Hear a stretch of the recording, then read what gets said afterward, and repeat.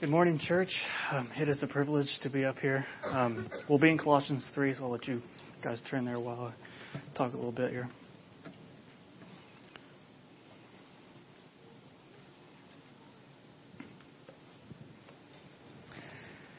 So this is a massive privilege for me, and as you can probably tell, I'm very excited to do this. I'm also very terrified.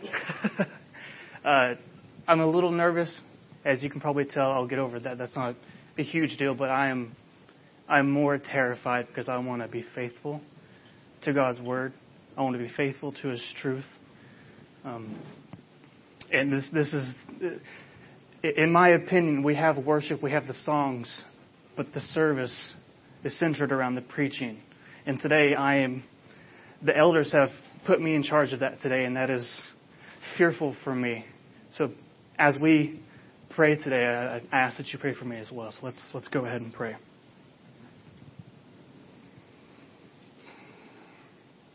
Father, I thank you for this day. You are good. You are so good. Let us always be mindful of that. Let that reality not be just a silly thing to us, but that it's amazing that you are good to us when we least deserved it. I pray that your glory be shown today through your word, and that I do that faithfully, and that hearts are convicted, and that hearts are encouraged, and that we look to Christ, and that He's magnified. And I pray all this in His name. Amen. So we'll be Colossians 3, 12 through 17. I'm going to read through the 17th verse, but it's the majority of the text is going to be through 12 through 14.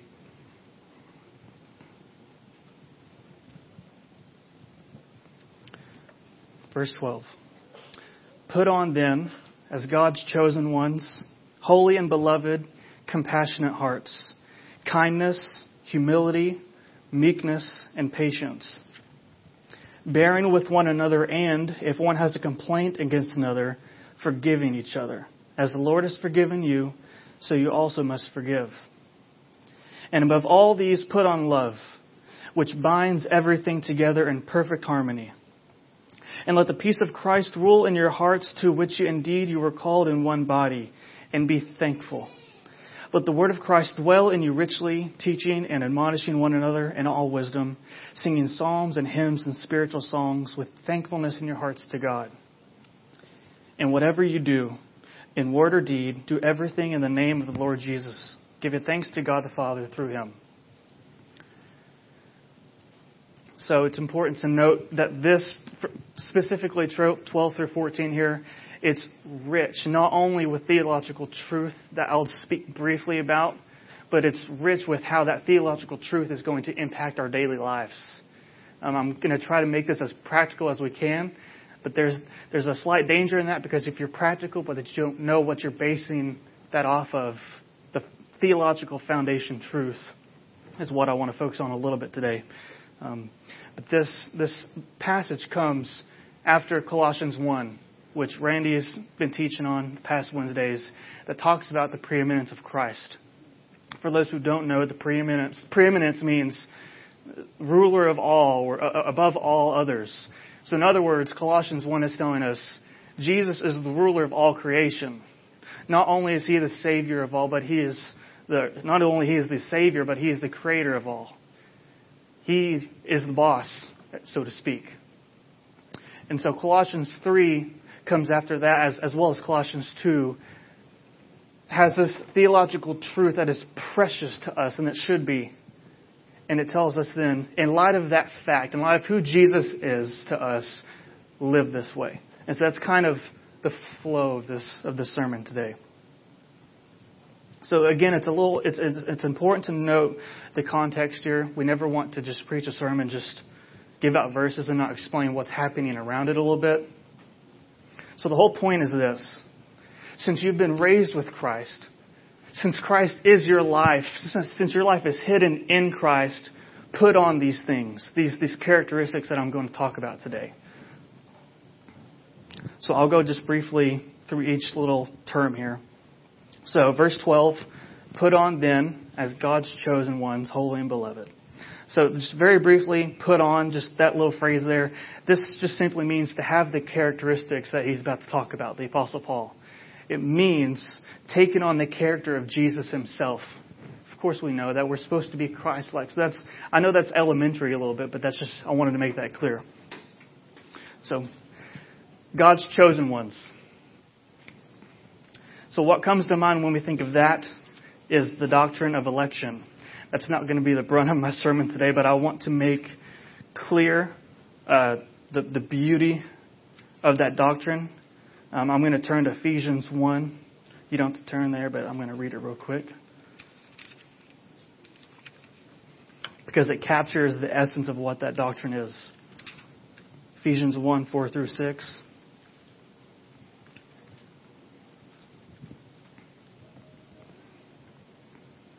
Even as He chose us in Him before the foundation of the world, that we should be holy and blameless before Him. In love, He predestined us for adoption to Himself as sons through Jesus Christ, according to the purpose of His will, to the praise of His glorious grace with which He has blessed us in the Beloved. And I'm going to go down further here to verses 11 and 12 and read those as well. In Him we have obtained an inheritance, having been predestined according to the purpose of Him who works all things according to the counsel of His will, so that we who were first to hope in Christ might be to the praise of His glory. So, from my own words, election is this. God, before the foundation of the world, before He created anything, set His love and His affection on a certain people. And He chose to save those people and, by implication in the process, not saving others. Now, as fast as I can state it with clarity, this is not based off of God looking down the quarters of time, seeing who would choose Him, and then basing His decision off of that. The reason I read Ephesians 1 is because it's according to the counsel of His will, His sovereign good pleasure. So in other words, He didn't choose me, He didn't elect me because, like Paul stated, wherever he is, I can't see him, but because I have a good voice or I'm a nice person, I can use Blake. That's not what happened. Simply based off of His sovereign good will. We don't know what that technically is. We don't need to know. But we do know that it was out of love. And so my duty with talking about election here is not to give a defense for it, but to tell you the preciousness of it. I mean, I know as Sovereign Grace Bible Church, we wholeheartedly, most of us believe that.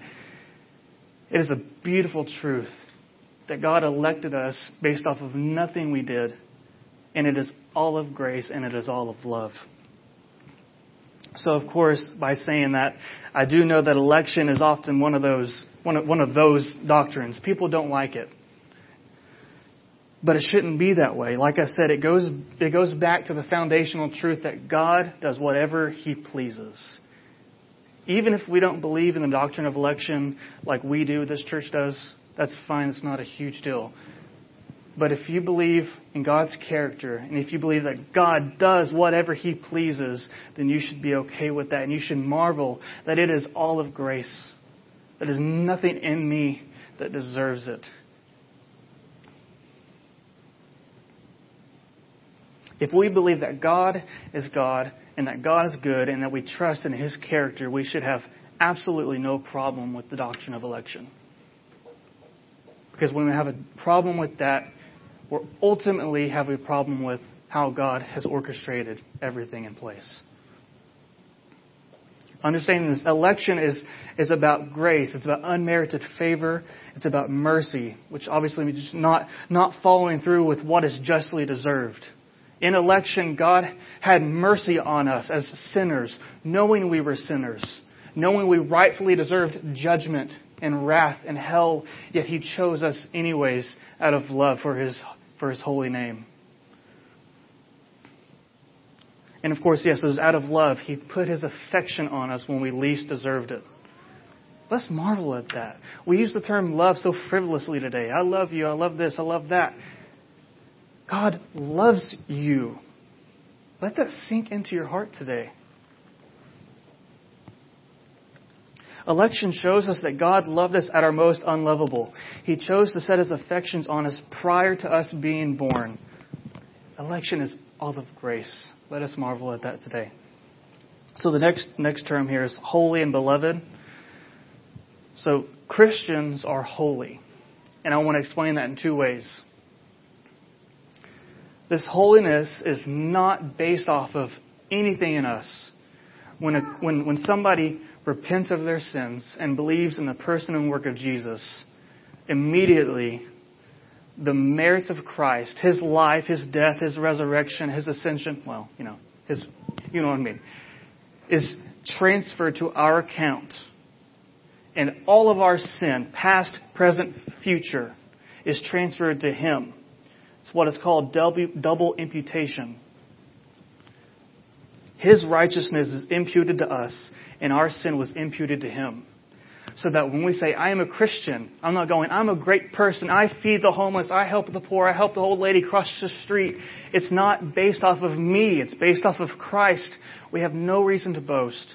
And if we do boast, you have things to question. Ephesians 2:8, it is all of grace.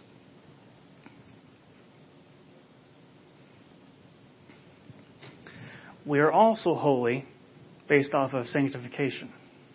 So, of course, we're justified, we're declared righteous in God's sight because of that imputation I just talked about. But then God starts the process of sanctification. In other words, making us more holy day by day, making us more like Jesus. So it's important to understand we will never be fully sanctified on this side of glory. And if you hear teachings like that, disregard them because it's not true. We will never be fully sanctified on this side of heaven. Yet God sees us as perfectly holy right now if you are in Christ. That is not something that should be just looked at and, oh, that's great. Think about it today. God looks at you, if you are in Christ, and sees Christ. He sees His righteousness, and He pronounces you holy. Let you marvel at that today. That is a great, great truth.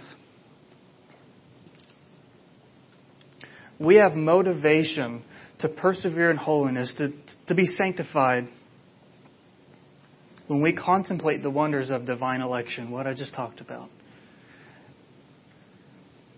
Election is not some abstract theological concept, which we can make it be, unfortunately. Election is meant to drive us to the cross. It's meant to put us on our knees and say, God, you had mercy on me when I didn't deserve it. But yet you love me and you care for me and you protect me.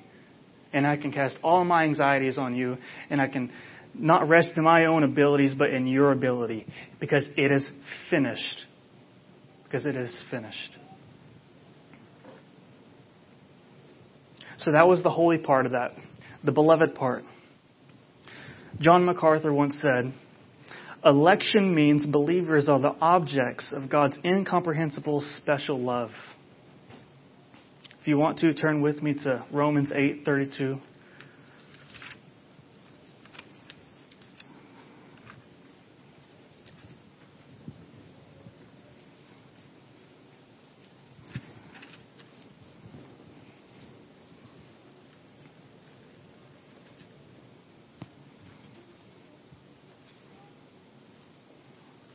Well, I said 32, but I don't mean 32. 38, sorry. For I am sure that neither death nor life, nor angels nor rulers, nor things present nor things to come, nor powers, nor height nor depth, nor anything else in all creation will be able to separate us from the love of God in Christ Jesus our Lord. It's another one of those texts that we put on a coffee cup or put in our mirror or something like that and make it so just frivolous is the best word I can think of.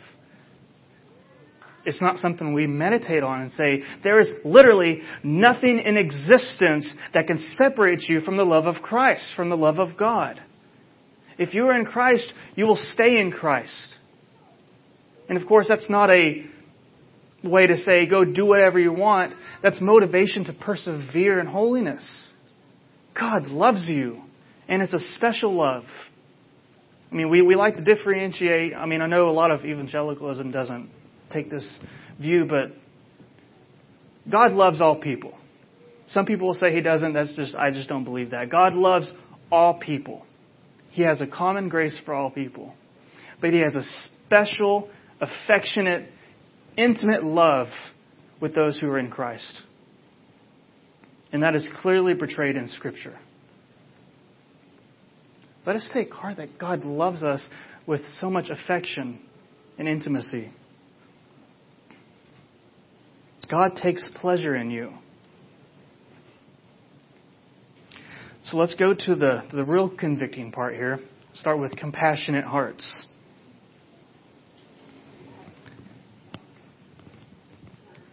Compassion should be stamped on the Christian's heart. When somebody thinks of a Christian, they should think that person is compassionate.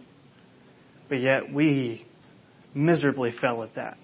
I miserably fail at that. We all do. We should have hearts that when pricked bleed out in compassion. We will have compassion when we contemplate how we were saved, why we were saved. We will start to have compassion on others because God first had compassion on us. It's kind of like we love because He first loved us. We have compassion because God had compassion first. Even when He didn't need to. And He doesn't have compassion on us to be like, for our own sake. It's for His name's sake. It's for His glory.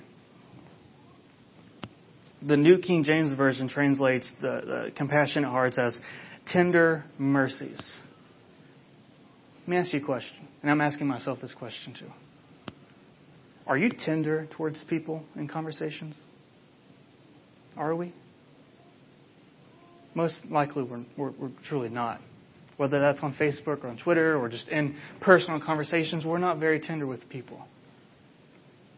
Yet we don't deserve to be mercifully tendered by God.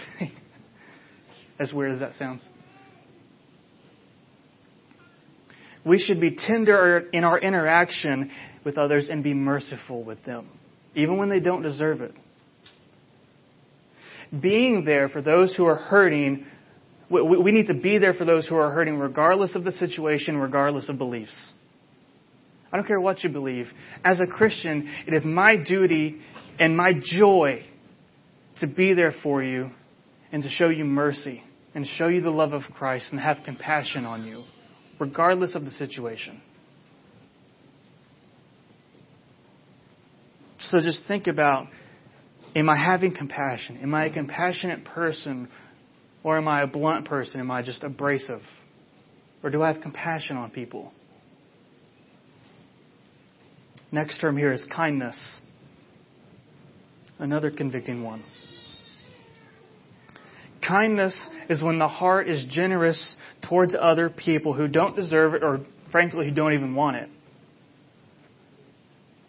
We can say be kind, but there's more to it than just being kind. You can be a kind person and not be a Christian. But there's a type of kindness that is also a fruit of the Spirit. There's a type of kindness that can only be in us unless it is Holy Spirit produced. So when we think of kindness, I think of God having kindness on us in two ways at least. He has kindness and common grace. Common grace, in so many words, is there's multiple verses, kind of like the rain falls on the just and the unjust. As practical as I can put it, you don't have to be a Christian to enjoy a really, really good steak. As silly as that sounds. He shows mercy and love and grace even in the most silly things. You don't have to be a Christian for God to show you grace in everyday life. As blunt as this may sound, all people who are not in Christ at this very moment, God would be completely just to strike them down right now. And if that scares you, it should. And if that makes you tremble and say, that's not my God, then you're not worshiping the God of Scripture. We need to have that right view of God to where I'm saying, I'm a pitiful sinner who deserves judgment, and God is holy, and He is righteous, and He is majestic, and He is absolutely free to do whatever He wants. So therefore, I can't say anything to Him. Who am I to answer back to God? He also shows His kindness towards us in saving grace. Romans 2:14.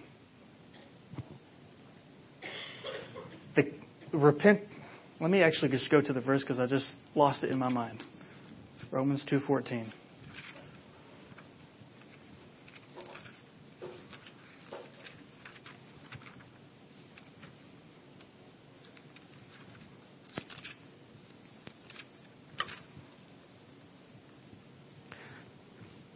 Or do you presume on the riches of His kindness and forbearance and patience, not knowing that God's kindness is meant to lead you to repentance?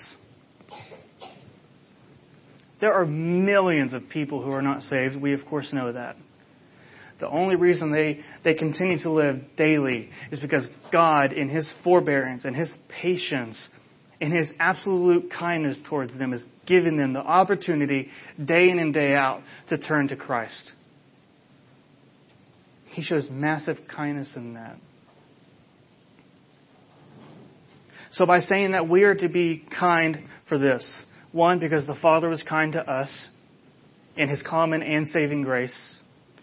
And we are to be kind because our kindness glorifies God and could potentially lead somebody to Jesus. Now, I'm not saying because I'm a kind person, because I say good things and do good deeds and stuff like that, someone will look at me and say, oh, wow, Jesus is the Savior. I should repent. That's not what I'm saying. I'm saying the more you show kindness to people, the more you have conversations with people and are kind in spirit, and that they see that, they glorify God, and that could potentially lead somebody to search the Scriptures or to come to church and to hear the gospel preached. So my point is, I am not doing the saving per se. I'm kind of doing the wooing per se, if that makes sense. Leading them to go searching more. Next term is humility. Something I'm great at. Admitting and acknowledging our need for God's kindness and compassion leads to true humility. When I contemplate Scripture and I see that God was kind to me, that He has compassion on me, what other reaction am I supposed to have to that? What should my response be? Humility. If it's not humility, you're reading something wrong. Or your heart's deceiving you. Humility acknowledges our need for God's grace and our need for community. So, we love to emphasize we are saved by grace, obviously, not by works. There are massive amounts of people, even in these churches all around us, that say they believe salvation by grace, yet they try to attain or keep their salvation by their works, by their good deeds. I'm a good person. I go to church every Sunday. I give money to the church, this or that. But don't you see the pride there? Don't you see that person that's relying on their works? That person is not humble. That person is prideful, and they're relying on themselves for salvation. And here's the big one. And humility acknowledges our need for community. I heard D.A. Carson once say that it would be absolutely unbelievable the term of a churchless Christian to the Apostle Paul in that century. That'd just be ridiculous. Get plugged into a church if you're not. If you are a Christian, if you're in Christ, and you want to pursue Him, you can't pursue Him if you're not in a local church.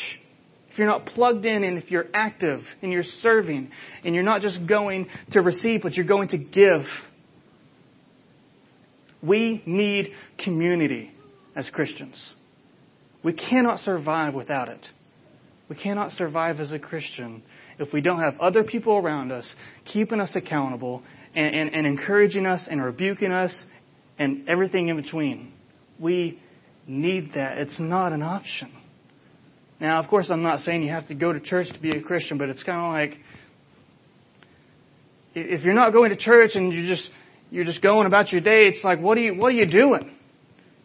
Get plugged in. Have community around you. You need that. So I honestly couldn't figure out who originally said this. I think C.S. Lewis said it, but I'm not positive because I had Tim Keller written down first. But here's what C.S. Lewis said. Humility is not thinking less of yourself. It is thinking of yourself less. So, thinking less of yourself is a form of self-pity. It has its roots in pride. It's kind of like, oh, poor me. I'm just, you know what I'm talking about. As silly as I just looked. That has its roots in pride. And we all can see that. We all know what I'm talking about. So thinking less of yourself is not the point. That's actually not good. Humility is thinking of yourself less. It goes back to counting counting the significance of others more than yourself. It says, I am more concerned about others' well-being than my own. So when I live day to day, I'm not thinking all about Blake, which I do. We all struggle with that, don't we? But that's not the point. Live your day by day saying, how can I do to help others? Not looking to yourself first. That's what it truly means. And of course, we need to be aware of fake humility. I'm sure it's easy to see sometimes and not easy to see some others, but people can know that they're faking their humility. So just be aware of that and be aware of that in yourself. Am I truly being humble? We are to put on Christ by not asserting our rights above others. So in being humble, we are not asserting our rights above others. And when I say that, who do we think of? Christ. Philippians 2. The humility of Christ. So I won't go there, but I'll say this briefly. Try to say it correctly. Though Jesus was God, though He was in the form of God, He emptied Himself. And that doesn't mean He stopped being God. That just means He stopped showing His glory or letting His glory be fully shown. Because He was God, He humbled Himself as a servant and died a death upon a cross.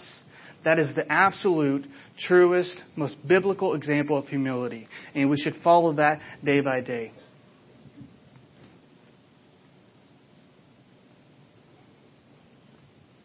Next term is meekness or gentleness. Meekness comes in the footsteps of humility because when our mind meditates on what God has done for us, we become gentle people. Obviously, not all the time. But as a whole, we're gentle people. John Piper said, meekness is the power to absorb adversity and criticism without lashing back. When we're meek or gentle, we have the Spirit-produced ability to love, care for, and serve others regardless of their personal beliefs and feelings. That means I can go up to the Mormon church down there and I can be kind and I can be gentle with them in conversation. I don't know how long ago this was, but probably a couple years ago, I was at Shell's apartment and there was a knock on the door. And I opened it up. It was just a weird time of day too, so we're like, who's at the door? I opened it up and it was two ladies. And they had the LDS church right here. As soon as I opened the door, I knew there was going to be a great conversation. So as an example, and this is not on myself, we had just recently gone to a trip to Utah, so I had all the knowledge, so I knew what to say. Those girls didn't go home that day as Christians, of course. But that conversation, I was able to tell them as lovingly and as politely as I could that you are not a Christian. I had to tell them with the limited time I had, as gently as I could, that Joseph Smith is a false prophet.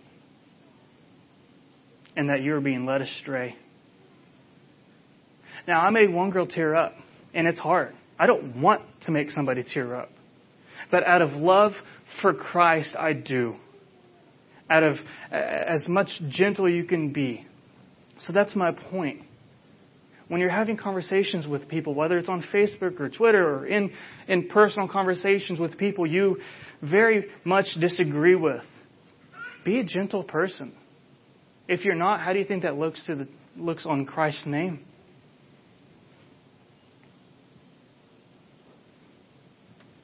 Let me give you another example here real quick that's more controversial these days. So we have a lot of stuff going around the world about shootings, police shootings. We can have very opposing views on that, and that's absolutely okay. And I've been guilty of this. But we need to be people who are gentle, who can have a very different view than one another and disagree with one another, but do it gently and have it goes back to compassion and humility. You may be right, you may be wrong. It doesn't really matter in that situation. Be gentle with one another. Sorry if that example wasn't the greatest one, but you get my point, basically. Be gentle in your conversations. I know that's difficult for us. It's difficult for me. I will promise you that. It is hard for me to be gentle in conversations, definitely with people that have opposing views or it's easy to disagree with. So the next term here is patience. Patience here can also be translated as long-suffering. So when we think of long-suffering, who do we think of? We think of God. God was long-suffering in that He had patience on us to turn to Christ, even when we were rebelling against Him. Like I said earlier, God would have been completely just and right to wipe us all out. Like the flood. That was completely right and just of God. And the people who were on the boat were there by mercy.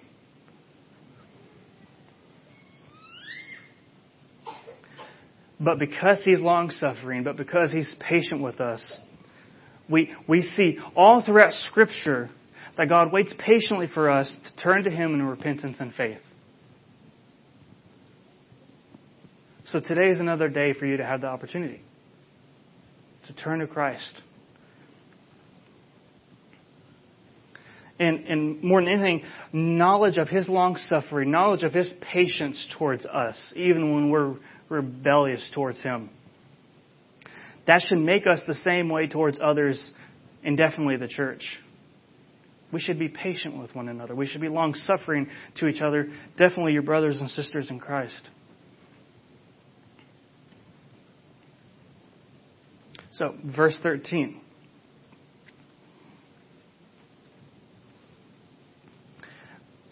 Bearing with one another, and if one has a complaint against another, forgiving each other, as the Lord has forgiven you, so you also must forgive.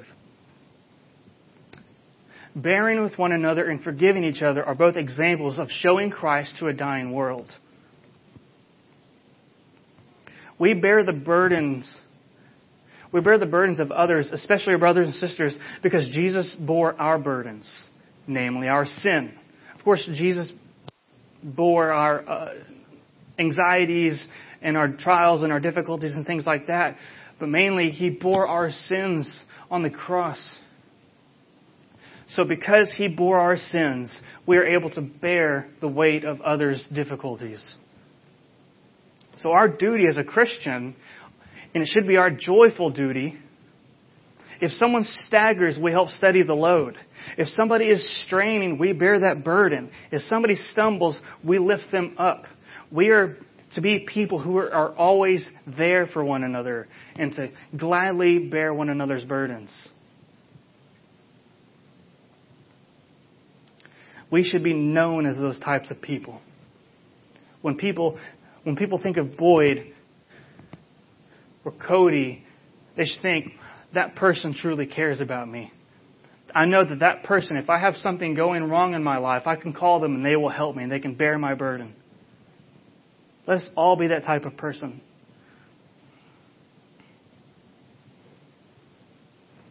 We should go out of our way to bear others' burdens. That's a big one. I mean, I don't go out of my way to bear a burden. And that's wrong. We should go out of our way to be people who do those things. And we don't do it just to do it. We definitely don't do it for our own glory. We do it for the glory of Jesus. We do it for the glory of God, because when we do that, His name gets praised. And we get more joy. The more He's praised, the more joy we get, and vice versa. This should consume every Christian. And of course, this goes back to thinking of other people's needs before our own, which we all struggle with.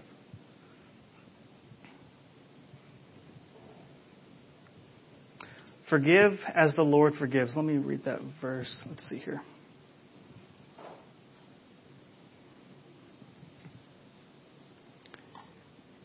If one has a complaint against another, forgiving each other.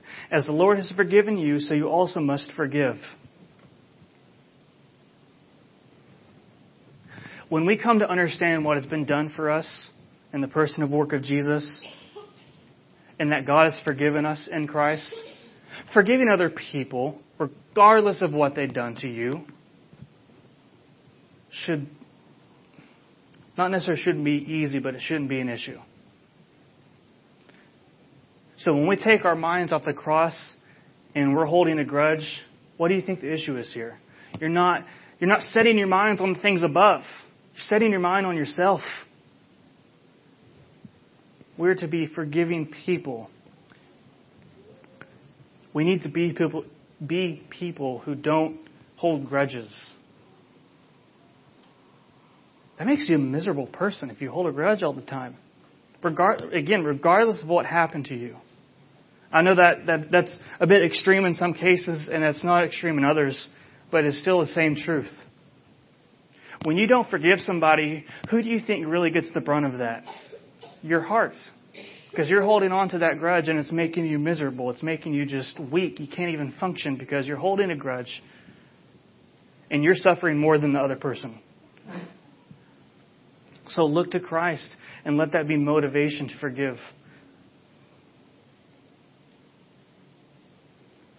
So like the saying goes, forgiven people forgive. The phrase, I could never forgive him, I could never forgive her, should never come out of our mouths. Never. How would you have liked it if God said, I could never forgive you?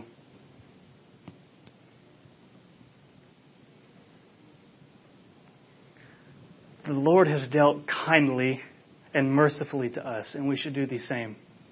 Now again, I'm not saying it's really, really difficult to forgive some people. Okay? I understand that. But when we look to Jesus, when we look to God, when we look to the cross and we say, I have been forgiven infinitely, when I didn't deserve it, and when I didn't even want it. I didn't want His forgiveness, but He forgave me anyways. We were rebellious, but yet He forgave us. And so that in turn should orient your heart to forgiveness.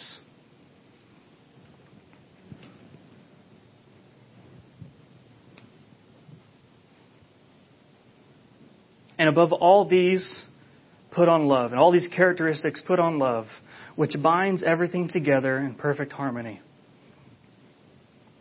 the chief virtue of every Christian should be love. Love is how we keep all the commandments. You must love God with all your heart, mind, strength, and soul, and you must love your neighbor as yourself. The law is fulfilled in those two things. And of course, that's another point straight back to Christ, because He did that perfectly. I don't know who said this recently. Somebody, it might have been Justin, I'm not sure, but if you take care of that first part, if you take care of loving God with your heart, soul, mind, and strength, the latter will be taken care of naturally. If you do that, you will be loving people as yourself. So understand, if the body of Christ is not bound together by love for one another, love for the lost, and most definitely love for Christ and His Word, then what are we doing? If we're not showing love to one another, if we're not bound together by love, why are we even meeting today? There's absolutely no point for us to meet today and to hear all this if we're not bound together by love. That doesn't mean there won't be disagreements. That doesn't mean there won't be tough conversations and rebukes and exhortations and encouragement. But that means love will be at the center, and that love will be held together by the hands of Christ. So in other words, if we're not showing love, if we're not showing our love for each other via our actions and our words, of course, what does that show the world out there? What does that show the lost and dying world? That if the church can't even have love for one another, what does that say about our God? Have love for each other. Truly care for one another. So very briefly as I can, when I talk about love, because like I said earlier, love is such a frivolous concept we talk about today. And it's not as serious as it should be. So understand, love does not mean a couple things. It doesn't mean you compromise your beliefs. It doesn't mean you compromise your beliefs. So when you're having conversations with people and you're having arguments and stuff like that, and that person is living a lifestyle or they're doing this or doing that, which you know is sin, love doesn't mean, hey, dude, just do it. God loves you the way you are. You're good to go. That is not love. That is cowardice. And that is, honestly, hatred. Love does not mean we compromise our beliefs. It means that we are loving that person even in the situation where we have to say, brother or sister, you were in the wrong here, and I'll show you why. And this goes back to being gentle. This goes back to being humble. This goes back to being kind. It all flows together in one piece. So love does not mean you compromise your beliefs. And love does not mean looking the other way at behavior that is not pleasing to God.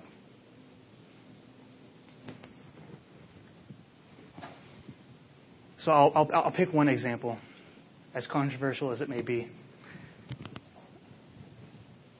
Homosexuality. I mean, that's a trigger right there. And I get it.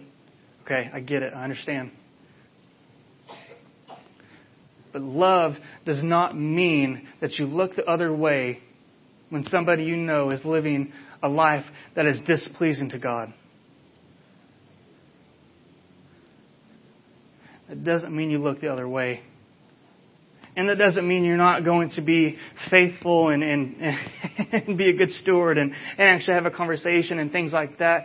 And that's on your part. And that's kind of besides the point there. But again, love doesn't mean we look the other way when things are displeasing to God or when people are storing up wrath for themselves. And it's not always that serious, but there's sometimes in the church where people are doing things that are still sinful, but you still need to not look the other way out of love for that person and most of all, of course, out of love for the glory of God. And so love does include speaking the truth even when it's hard. Right now, I would hope to think I'm speaking the truth. And let me tell you something, it's very, very difficult. It's very difficult.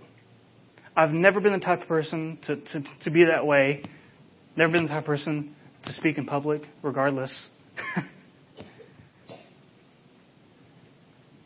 Being loving like that and speaking the truth in love doesn't mean you won't have hard conversations. Love also does include having to rebuke somebody. This is really for the inside the church, but rebuking somebody. When you rebuke somebody, as best as I can state it, they're doing something wrong, and you're basically just, per se, calling them out and showing them Scripture and where they're wrong. That's a difficult conversation to have. But it should be done out of love, and it can be done out of love. Love for that person and love for the sake of Christ. And love does include, lastly but not limited to, preaching the whole counsel of God. And what I mean by that is you preach who God is, His character, what He has done, who He is, what He's going to do, how salvation works, just everything, the whole counsel of God. And in that, you will offend many people. And just because you offend people doesn't mean you're preaching out of love. We need to be a church, we need to be a community who preaches the whole counsel of God.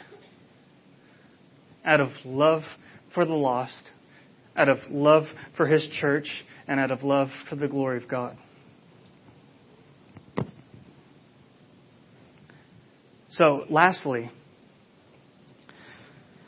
God is the reason for the character of the new man. The title of my sermon is The Character of the New Man. God is the reason. So just let's think of compassion, kindness, meekness, gentleness, patience. These characteristics must be an ongoing reality in our lives. I'm not saying we won't slip up.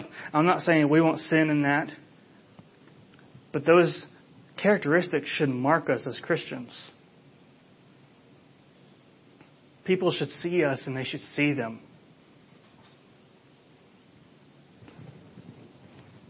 And of course, we can't do this perfectly because of our sin, but we do have the Spirit to help us.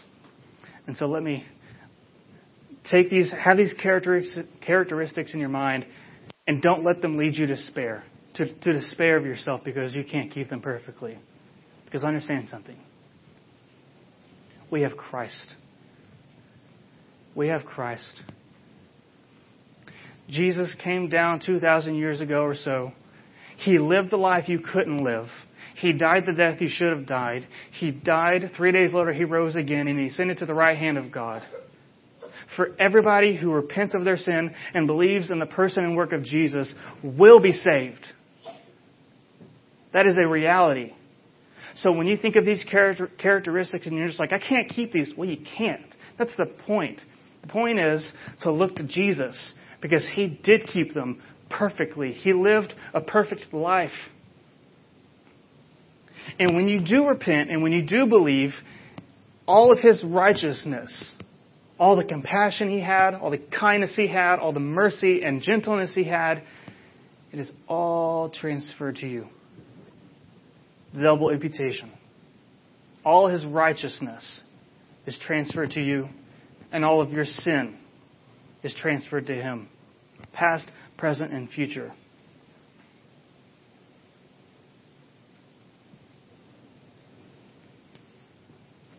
Let us be grateful for that today. And let us marvel at what God has done through Jesus for us. Pray with me.